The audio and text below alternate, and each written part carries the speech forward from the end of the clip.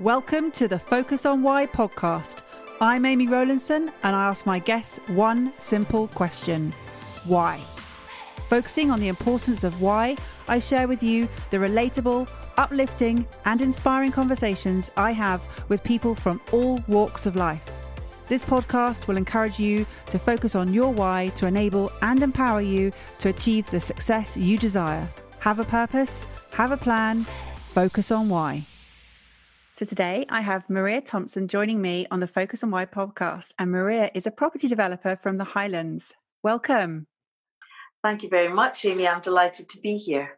Well, I'm very excited to hear all about your why, all about what it is you do and why you do it. So why don't we just crack on and just explain to the audience what it is you do? I am principally a commercial to residential developer in Edinburgh, although my last three developments purchases have been in the Highlands. So in Edinburgh, I buy listed buildings, offices, I get planning permission, and then I convert them into beautiful homes. The advantage that I have, although my architect hates it, he says the problem with Edinburgh is it wasn't bombed during the war. So we have these quirky buildings that are difficult to develop and require traditional skills, but they make beautiful homes. That sounds fantastic. So what is it that you were doing before that led you into this current development? Well, I've done so many things. My mother used to follow me around at parties and say, it's all the truth, because I have done a wide variety of things. From being a commercial litigator to running an estate agency to being a hypnotherapist and actually at one point even a stage hypnotist. I forgot to mention that. And then we have a very big festival business. We had one of the first coffee businesses in Britain, and we now are in property. I have serviced accommodation, and my main focus is commercial to residential. So a lady who wears many hats. Exactly. Yeah. I mean, I just wanted to let's pick through some of those, starting with why you went into litigation. Well, I suppose I'm naturally argumentative. I like to solve problems. And as a commercial litigator, I never saw anything that went smoothly. Nothing came onto my desk until there was a problem and there was a fight. So the way that this influences my life is that my life in property at the moment is that when people are looking to spend vast sums on JV agreements, if I'm given my choice, then I prefer to take a simple agreement, sit down with the person and look on it like a prenuptial marriage agreement. And people have to understand that no matter how expensive or how comprehensive your JV agreement is, it's worth nothing until you've spent even more money going to court on it. So it's interesting that you always come from the perspective of liking challenges, of thriving on those challenges, because a lot of people look for that easy route, easy life, but you did the opposite. Yes. I saw a great quote once where the only thing that's wrong is you expect it to be easy. You know, this lockdown is a different circumstances, but that is life. Life is actually always challenges, and you have to be happy just riding the wave. So how was it sort of going into litigation and then moving into other areas that you went into? I mean, was it an easy transition, or why did you have set up the festival business and the coffee business? I believe that success leaves clues. So I believe that actually your traits can make you successful in anything. But the reason why I changed from being a commercial litigator, which is normally a lifelong career, was my husband. He had had testicular cancer before we married. And then when we had 3 children at that point, he lost the sight in his eye, and he phoned me from his office and said, I can't see. So I said, well, don't you dare come home until you've been to a doctor's. So he went to an optician's, and the optician noticed that his optic nerve had hemorrhaged, which is very common in the over 80s. But at his age, which was 30, I think there was like 3 people in the world that it had happened to. So I have a passion about the mind-body link, and I thought our life was too stressful. And it was almost as if I even believe in the simplistic metaphors of he was blinding himself to see. So what I decided to do was that we would take our children out of school and we would travel the world looking for another business. So we ended up in Los Angeles. And because I was looking for opportunities, lots of opportunities presented themselves to me, including actually being approached by a Hollywood agent for my children to star in movies. But then we ended up on the very quiet Hawaiian island of Kauai. When we were in LA, we had noticed Starbucks. Starbucks was not in Britain at this time. And Gordon sat down and sort of almost wrote on a napkin the process of the drive-through. And then when we lived in Kauai, there was a place that we used to go to, which was called Halio Java, which was House of Coffee, but they sold pizza as well. And it was our favorite place. So that's where the coffee and pizza came. So that's where you set up the 2 businesses when you returned to the UK, in the festival business and then also the coffee business. Well, the festival business started first, and obviously because we'd upended our lives, we'd spent a lot of money. Hawaii is not a cheap place to go to live. So we didn't have a lot of money. We had to be resourceful. So the police in Edinburgh were selling their old police boxes, their Doctor Who TARDISes. So we got them, and they were in terrible positions. So the whole of Edinburgh could not understand why you pay a lot of money for a coffee. It was unheard of. And the way that police they were in terrible housing estates. So what we had to do was we had to take these police boxes and put them in good locations. So that was a big planning fight, which we won. And we eventually got them placed in George Street, Rose Street, and 3 in George Square, which is a World Heritage Site. So it really honed our skills with regard to planning. So I can see that the sort of the interest in property starting to form already. Yes. Well, when I'd been working as a lawyer, I was actually in charge of an office in the latter stages that had an estate agency. And I really liked the estate agents, actually. I liked the people who were in property because when you're a commercial litigator, it's not necessarily a friendly environment because it's very adversarial. So I liked the property, I liked the whole transformation, and Edinburgh, as I said, has very beautiful property. The estate agents that were there are now the senior valuers in the estate agents in Edinburgh. But that's where I first got my business love of property. So I'm assuming that everything was okay with your husband. He was all right after your trip of travels. Yes, he was. He was actually put into hospital, and for 4 days they thought it was a brain tumour because of his previous history. But in fact, it was just stress that had caused his optic nerve to hemorrhage. And now he's fine. Perfect. He's fine. Good to hear. So how do you think living with those sort of near-death experiences or the threats on his life affected what you then went on to do or have gone on to do since? I take very fast action, and I just act so fast. So I was on a Zoom meeting last Monday, and one of the panelists foolishly put up his contact details.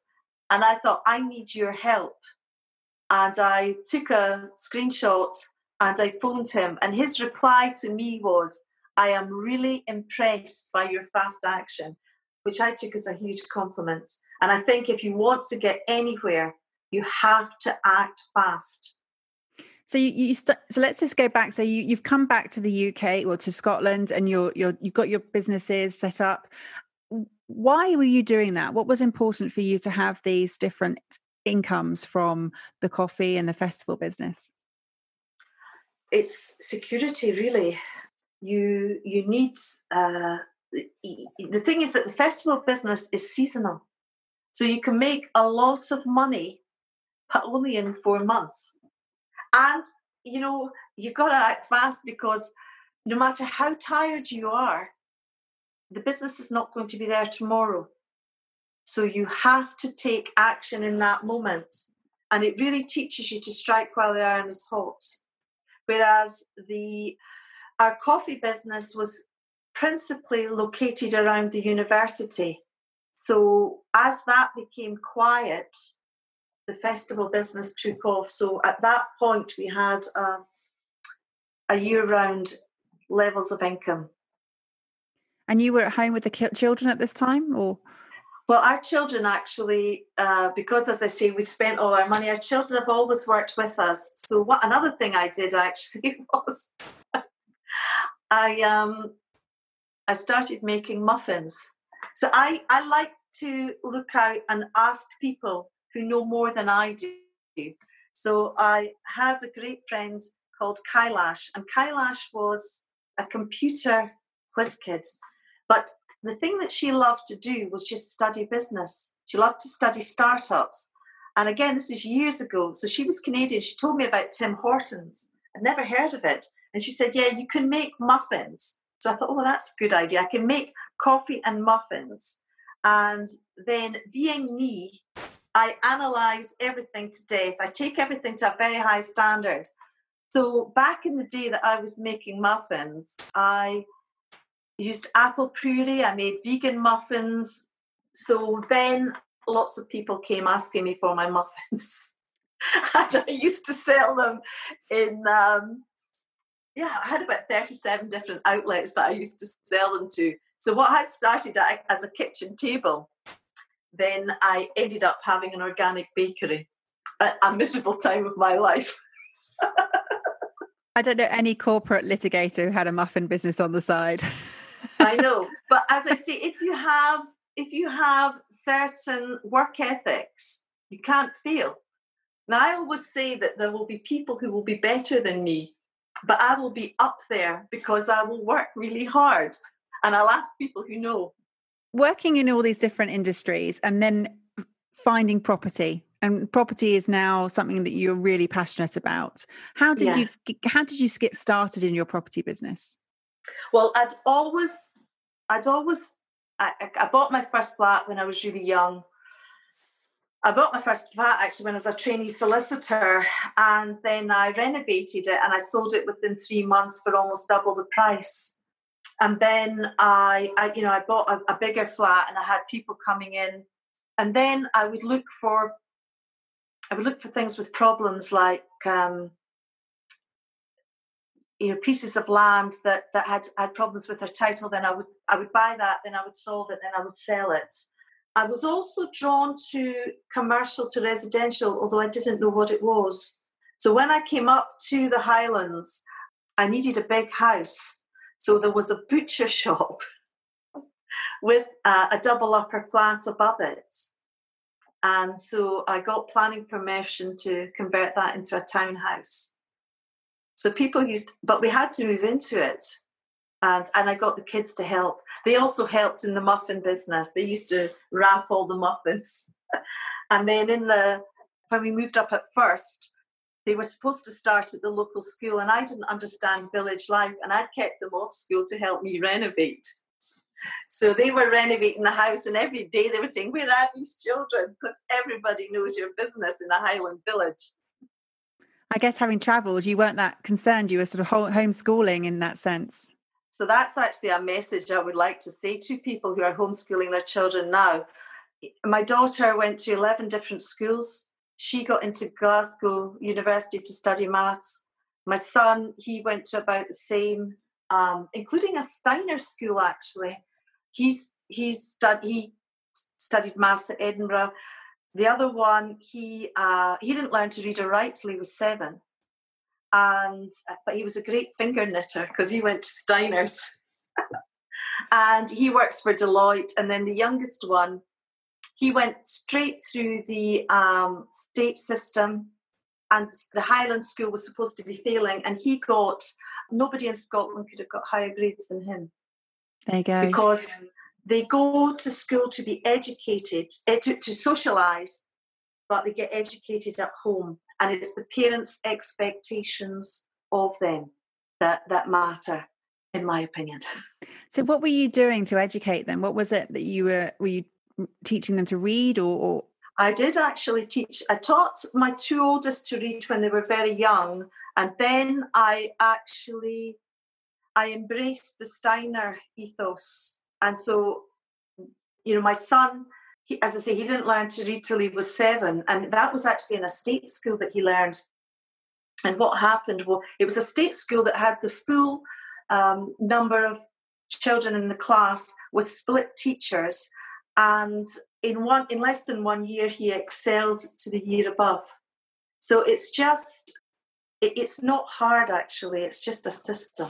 But it's not anything to worry over. And there's lots more that they have to have. But your expectations, and not in a hard way. I mean, I said to my children, you have to get into university. You don't have to go, but you have to get in. Because I feel that you can never allow someone to belittle you because you haven't been able to achieve what they've achieved. It must be choice. I think that's a great lesson to learn, is to have that choice, to have the freedom of choice in whatever you do, and not feel that you have to follow any particular set route. And the traditional route, as we know, is not so well. It's broken. The traditional route is broken, and we are now looking for alternative ways of finding resources in terms of our education, and looking at different ways of how to educate ourselves, and then taking that into being more entrepreneurial, into thinking, how can I have security? I think that was a word I picked up on you saying earlier. You were looking for security. Why was that important for you? I think, well, I mean, I do believe that security is an illusion. However, it's an illusion that is a basic human need. And we all like and prosper, actually, in the illusion of security. Although maybe the exact opposite is true. We prosper when we are insecure because we take action. I think that's fair to say for in your case, because you certainly take action when you're sort of pushed into a corner, or exposed to unnecessary risk, or have things that you're not expecting happen to you. Yes, that's right. So with the start of this lockdown, I was settling Slateford House. I'd got planning permission on it. I'd gone looking for 9, I got 8. I had my equity set up, but I could not complete because my senior debt pooled their funding, as they did all across the board. So this last time, I've had to negotiate a new date of entry, which will be the 30th of April. And in the meantime, I've had to pick up extra equity. So we've been very, very lucky that people have had faith and have invested, but I was still 100,000 short. So on Friday, the money came in via a loan from Hong Kong that's given me more than enough money to complete. But in the meantime, what I did was I tried to restructure the purchase. So everyone has to go on to bridging at the moment, but I do have development finance lined up. So I've got bridging at the same price as development finance, which is pretty incredible at this time.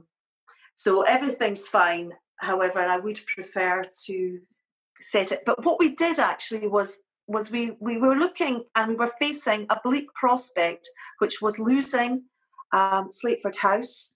And the knock-on effect of that would have been that on another development I'm moving on to development finance, but I have to have a really healthy bank account, which means I needed to get Slateford House to pull the 40,000 out that I've invested.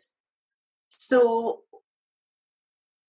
when we were on that same Zoom meeting that I referred to, there was a chat about, I think you were on it too, there was chat about if you'll see bargains, you'll see them coming out of auctions.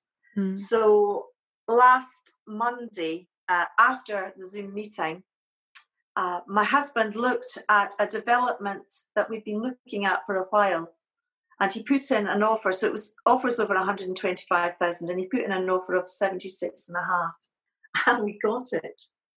And the thing about this is it's about knowing your area. So although it's the Highlands, it's actually it's got lapse planning permission for 13 three-bedroom houses. It's next to a town called Bewley where property is very expensive. But more than that, it's on the North Coast 500, which is one of the hottest tourist routes in Britain, and it's on it both ways. So in the Highlands, my strategy is to hold. And I saw the image of it on social media, and I was like, I want to move there right now. I love it. It's stunning. So well done on that one. My goodness. Yeah, I think it is about opportunities, looking for the opportunities, understanding that when things are tough, that actually that, you know, in these times you can also see different things happening and people react in different ways, and you're definitely looking to push through this. It's important for you to persevere and continue with what you're doing and seek alternative strategies to make things happen for you. Yeah. Where do you think you got that sort of mindset from? Where did I get that mindset from? It's funny, but it's always so much a part of you. As I am building a big firm and my pipeline is all coming together now, so I need to put that in place. I need to put systems in place.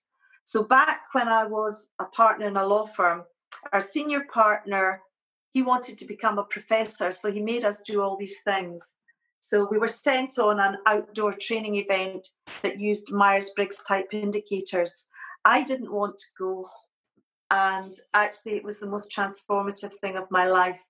It taught me to appreciate myself, my strengths and my weaknesses, or not weaknesses, limitations.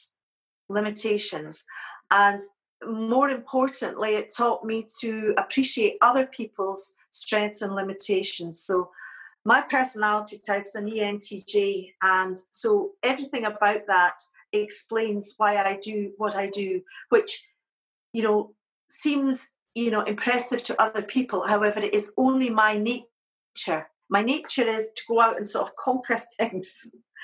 But, you know, I need to put things in place. It's the only way I can function. I feel happy doing that. They talk about it that with our children and with our employees, we have a Pygmalion project. We want to make them into an image that is like ourselves. But the quote that I love about that is, if you take the teeth from a tiger, you don't get a tiger, you get a toothless tabby cat. And I think that when we're in the wrong position in life, we're toothless tigers, and that's no good for anyone, and it's no good for any business.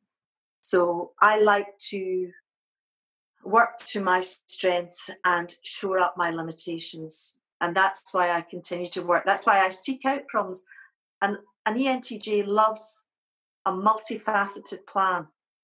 And then outsourcing and leveraging your limitations to others.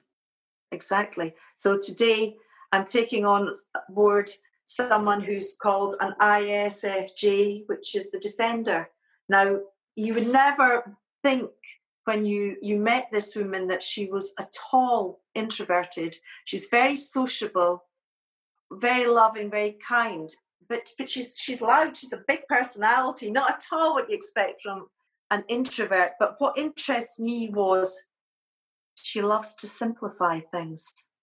So her overriding need is to simplify things. So you can see the beauty of it for me. She's very clever. She can look at every process that I've got and she can simplify it down so that I can get my virtual assistants in the Philippines to do it. But she doesn't want, I could not put her anywhere near IT. And she also prefers to be contacted by text. Whereas I prefer to talk, but I have to respect. She might not even be aware that she likes to be contacted by text. It's just something that psychologists have noted about this personality type. So again, being me, I delve into it and everything in great detail. To be able to communicate with someone in a method that they prefer, you have to be on to a winner.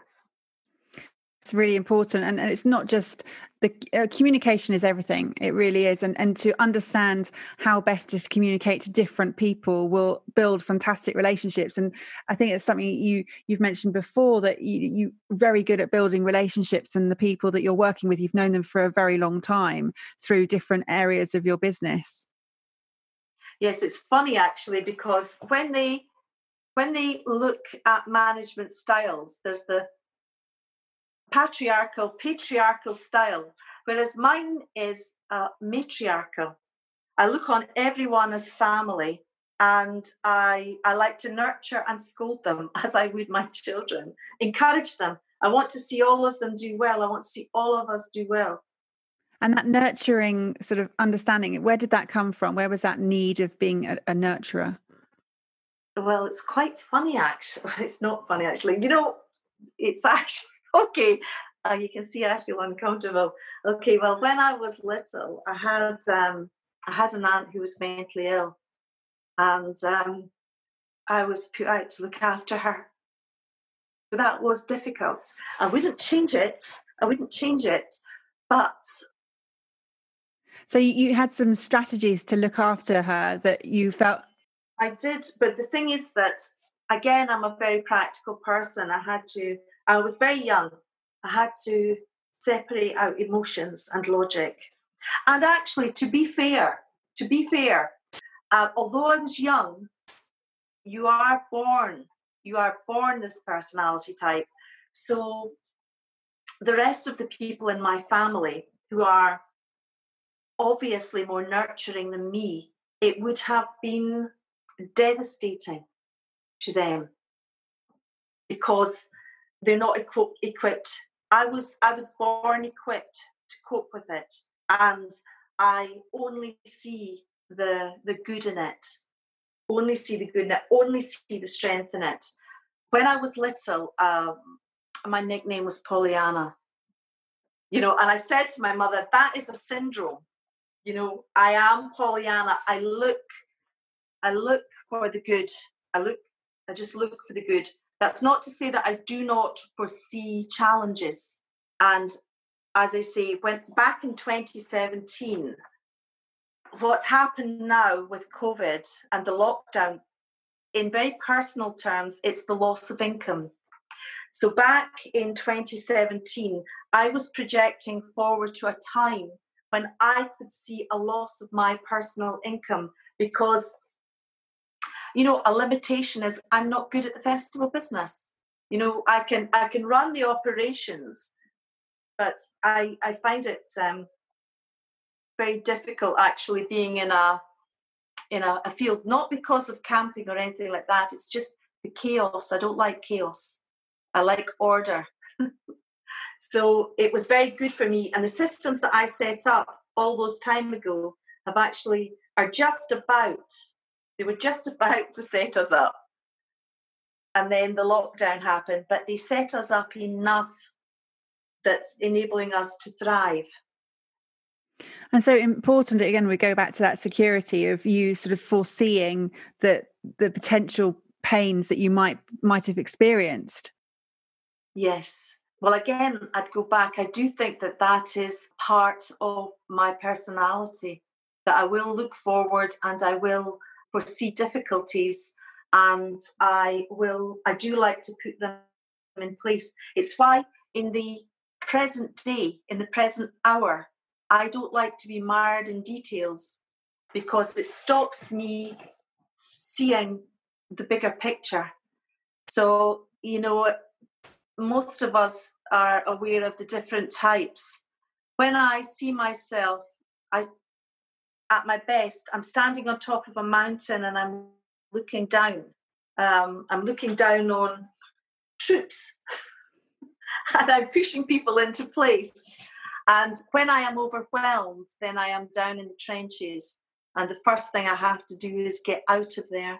And I think it is just so important for every person to know themselves. And with all the tools that are out there, it's very possible for us. And I think perhaps with the rise in mental illness, as I say, which I've had first-hand knowledge of it through family member, I think maybe if people knew themselves and if their parents and their co-workers understood them, then we would be able to put them into places where they would flourish. And what would you recommend people did to find that position of thriving? What any particular tools that you've found very useful?